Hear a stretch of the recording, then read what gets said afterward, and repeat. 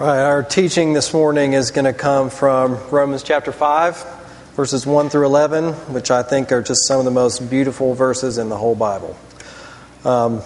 This is God's Word. Therefore, since we have been justified by faith, we have peace with God through our Lord Jesus Christ. Through Him we have also obtained access by faith into this grace in which we stand, and we rejoice in hope of the glory of God. Not only that, but we rejoice in our sufferings, knowing that suffering produces endurance, and endurance produces character, and character produces hope, and hope does not put us to shame, because God's love has been poured into our hearts through the Holy Spirit, who has been given to us. For while we were still weak, at the right time Christ died for the ungodly. For one will scarcely die for a righteous person, though perhaps a good person one would dare even to die.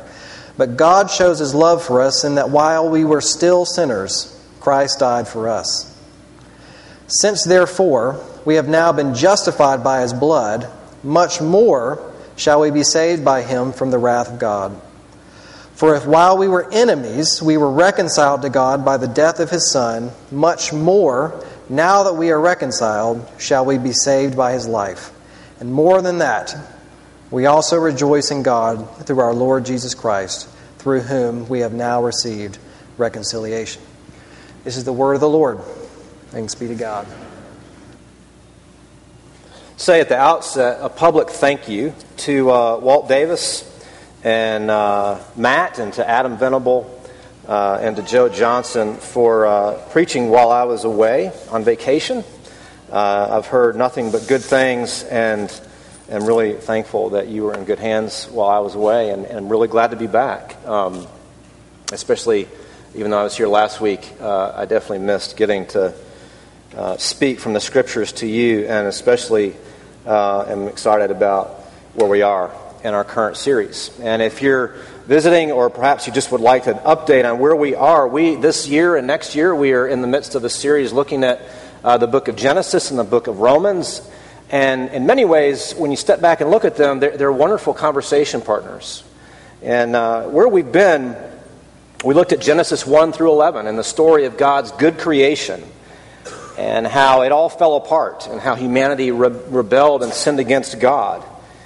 And after that, we switched over to Romans 1 through 3 and looked at how Paul picks up that very same theme and shows how all have sinned and fall short of the glory of God, and explains our great need for God's justification, for His saving grace. And then we looked back at Genesis 12 through 25 and the story of Abraham and God's promise to bless the nations through him.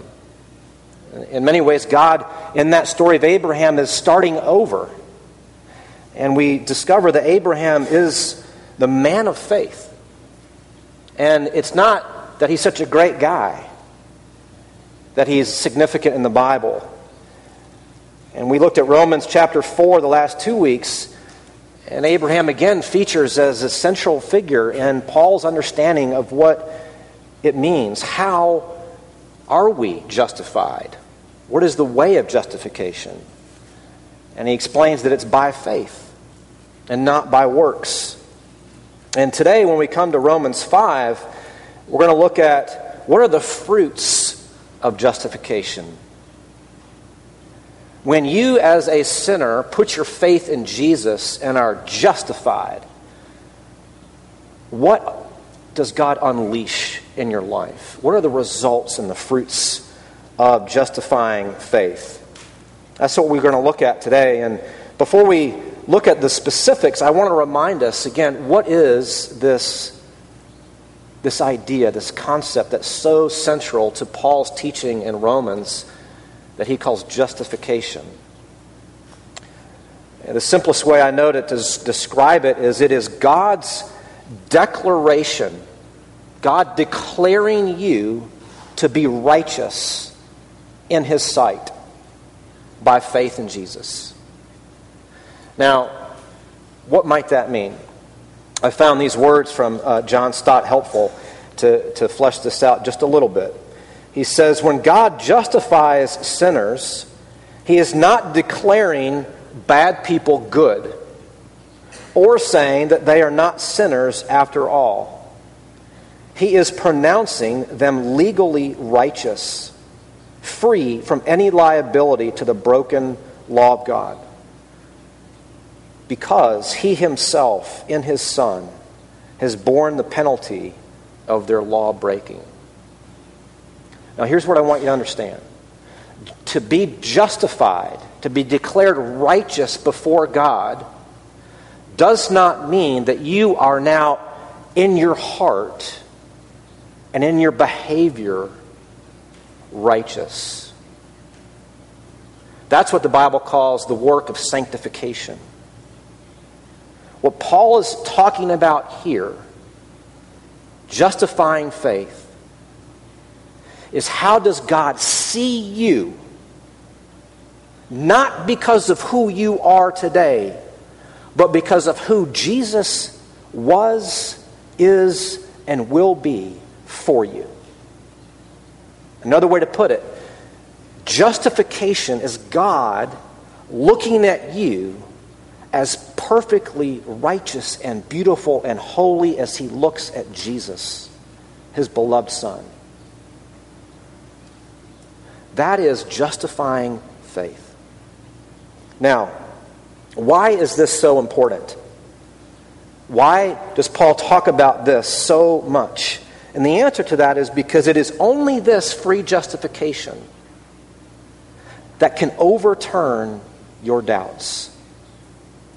Adam last week did a great job of drawing out the reality of our own doubts. How hard it is to believe or to overbelieve our unbelief. And it is this free justification alone that can overturn your doubts and fill your life with joy and confidence, no matter what life brings. How is that possible? And that's where the fruits of justification come in. And we're going to see three things here today. We're going to look at these fruits of justification first. Then we're going to look at the path to glory. And then we're going to finish with the love of God. So the fruits of justification, the path to glory, and the love of God. First, let's look here at the fruits of justification. And lest I forget to mention this, and I'll probably say it many times, these fruits build on one another. And first what we see here, the first fruit, if you will, comes here in verse 1. You'll notice he begins, since therefore we have been justified by faith. So Paul is looking back now. He's reflecting on this free justification, and he says, since that's true, we have peace with God.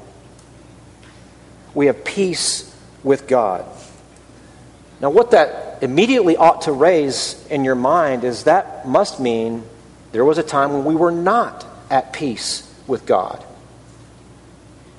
That we've been alienated from him. That our relationship that God originally designed and intended for us to flourish in with him has been broken. So what does Paul here mean by peace with God?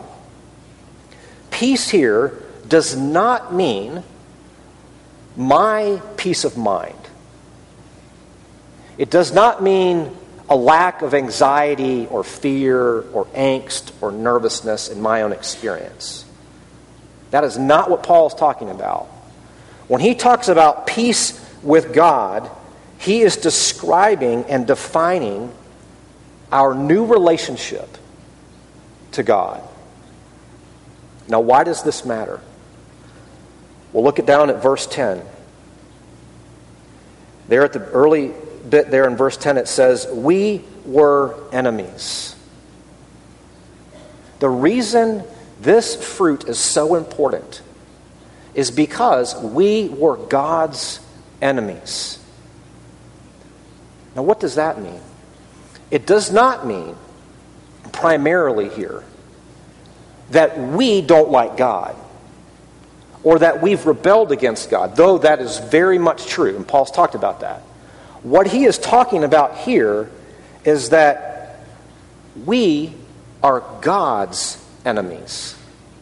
That he looks at us, irrespective of what we think or thought about God as his enemies. Paul is saying here that we were God's enemies, and God had to do something to be reconciled to us. I don't know if you ever thought about that. But if you really want to understand the beauty and the power and the glory of the gospel, you have got to come to grips with God, apart from his saving grace, sees or saw you as an enemy of his, as deserving his holy and just wrath. That is crucial to understanding the good news. And here Paul is telling us that peace with God matters because we were his enemies. Now, how does God turn us from his enemies into his friends? Look here, verse 1. Through our Lord Jesus Christ. Notice here, it is through Jesus that we are reconciled to God. Look down, verse 10. If while we were enemies, we were reconciled to God by the death of his Son. Now, here's an obvious point, but I have to say it. We are not reconciled. We don't enter into peace with God through our own loyalty, through our own faithfulness, through our own diligence, through our own even trust. No, we are reconciled by Jesus. And I want you to notice something here as we're talking about justification, this great gift, this great benefit of salvation. Paul again and again uses this phrase throughout this passage, through Jesus Christ. Verse 1, we just looked at it. We have peace with God through our Lord Jesus Christ. Verse 2, through him we've also obtained access by faith into this grace in which we stand. Verse 9, if you drop down, we have now been justified by his blood. It is through Jesus' cross that we are justified. Verse 10, we are reconciled through Jesus Christ by his death on the cross. All of this comes to us through Jesus. So we have peace with God, but what's more than that? We have a new standing with God. Look, verse 2. Again, through him, we have obtained access by faith into this grace in which we stand. What's he saying here? Again, he's building here. This fruit of justification means to be at peace with God, means that he brings you near. That you are now fully accepted. You have a new status. Paul even says a new standing, a position. He describes your present life as standing in grace. The opposite of which would be to stand in judgment. Now, this is going to be really important to hang on to as we move through this and look at the path to glory. This is a permanent, irrevocable standing. When God says that you are at peace with him, it means he has welcomed you into his very throne room, into his presence.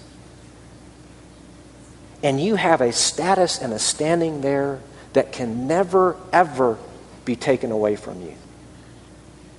We have a new standing, a new status, but not only that, we have a future hope. Look here.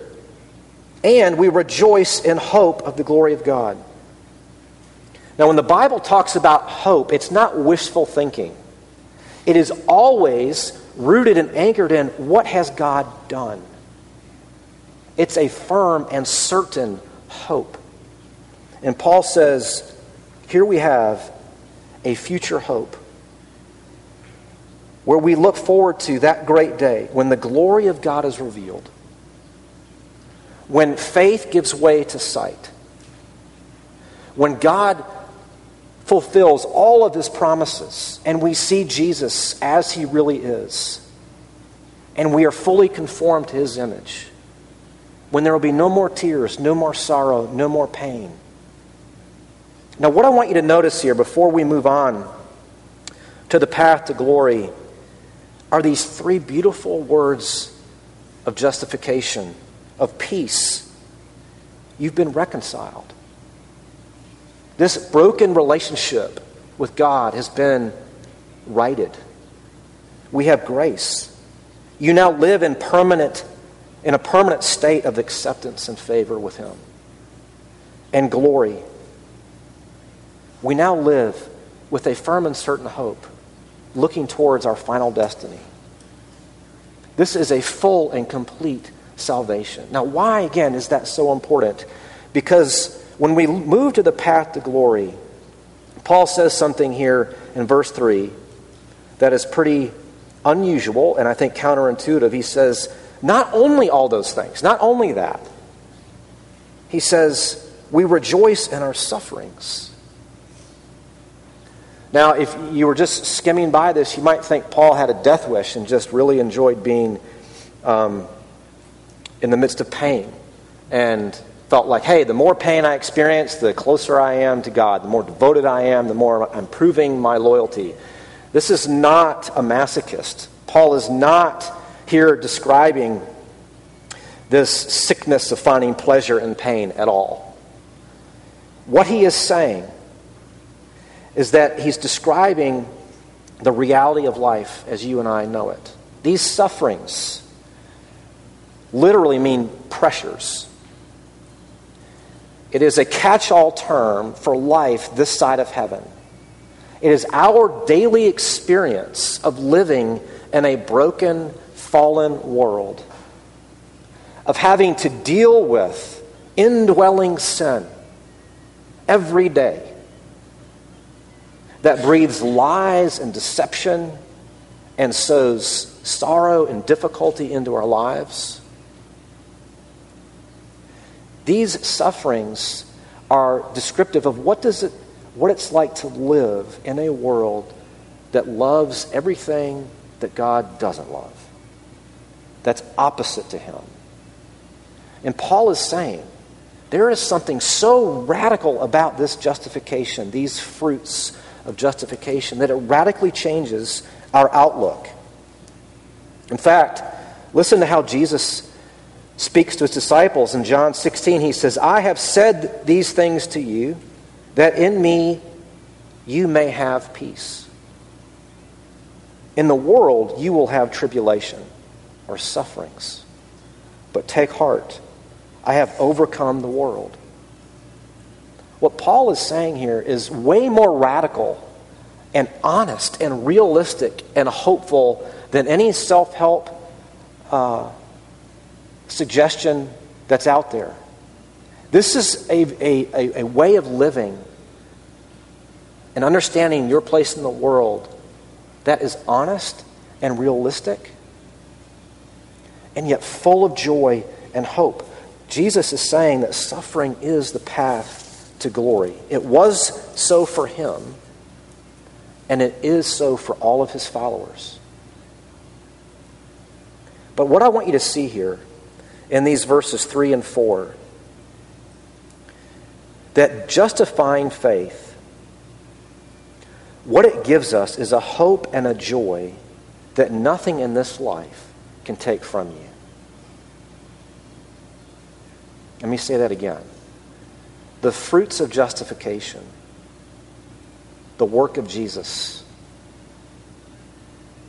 gives you a hope and a joy that nothing in this life can take from you. How does Paul make that point? Look what he says. There is an unbreakable chain that Paul gives us here that encompasses all of our experience, our daily experience of life in this world. He says, knowing that suffering produces endurance. Endurance produces character. Character produces hope. And hope does not put us to shame.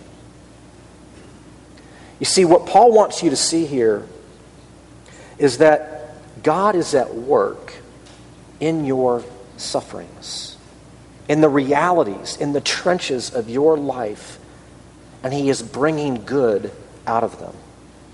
Now, this is one of those moments where I try often really hard to think about ways to illustrate this or tell it to you, because what I fear is you hear me say that God is at work in the midst of your sufferings and He's going to bring good out of them. It's one of those platitudes. But I also have to say to you, that's a biblical truth based on this passage. And my question to you is, do you believe that?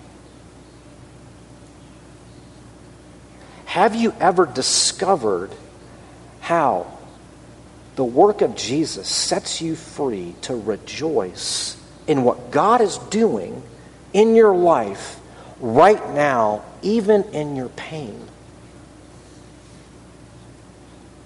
Because here's the thing. Suffering is not a deviation from God's plan. It is at the very heart of God's plan. How do you know that? The cross of Jesus. At the very heart of God's good news for the whole world, which is what this letter is all about, is the suffering of Jesus for sinners. And it is through that suffering that He brings about beauty and goodness for you. And He promises to do the same thing through your sufferings.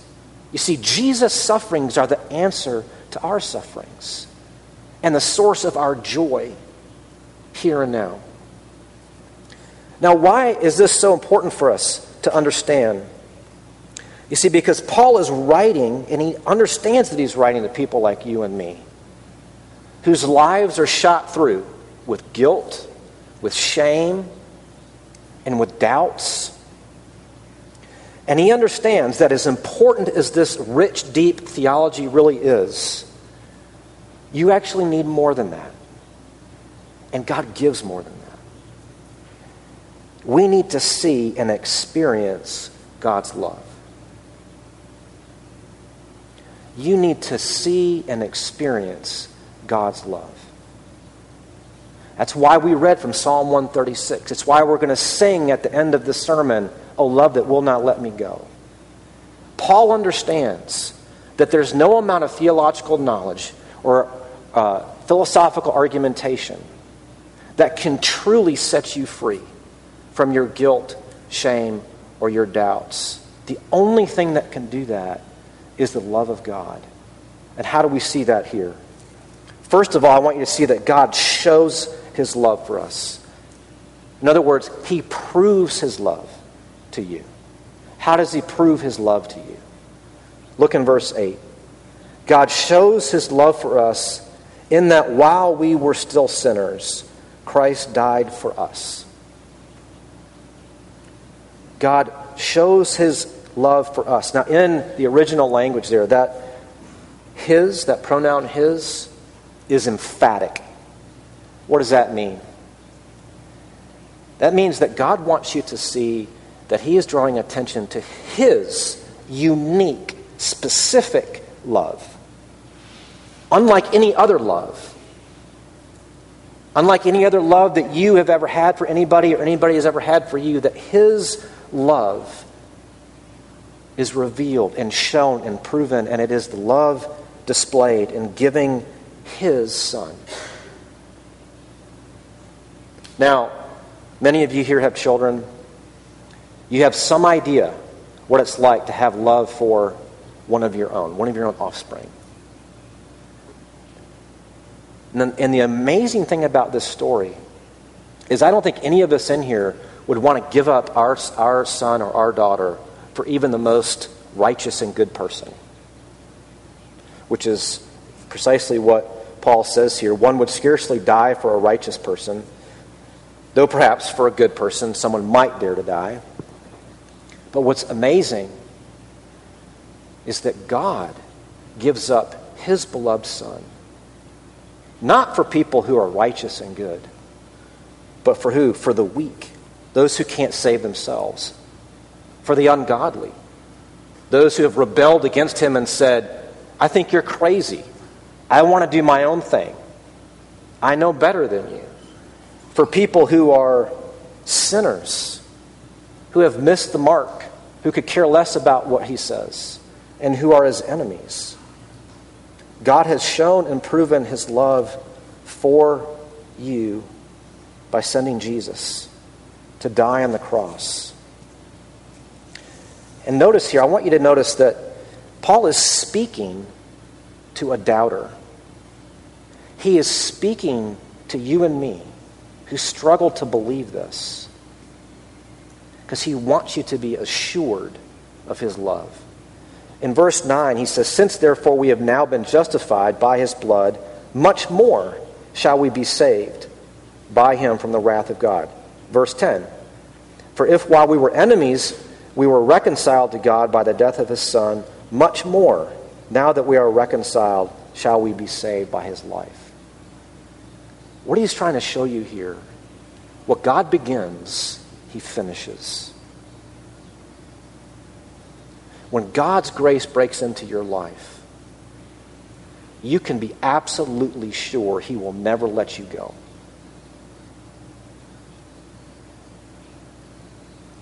God here is dismantling our doubts. But not only does he show it and prove his love, notice verse 5. How do you know that hope does not put you to shame? Verse 5, "Because God's love has been poured into our hearts through the Holy Spirit who's been given to us." Now, when he talks about God's love being poured into our hearts, he is not talking about your love for God. He is talking about God's love for you. What I want you to see here is God not only shows and proves his love to you in history in sending Jesus into the world to suffer and die and rise again for sinners. He wants you to personally taste it, to personally experience it. How does he do that? When you put your faith in Jesus, when you are converted, when you become a believer in Jesus, God pours out his Spirit into your heart. He pours his love into you. And not some generic love. He pours into you his love proven in Jesus. Because what does he want you to know? He wants you to know his love for you displayed on the cross through his Son, Jesus. Now, we're in a position now to ask an important question and to notice something from this passage. What is the chief mark of a Christian?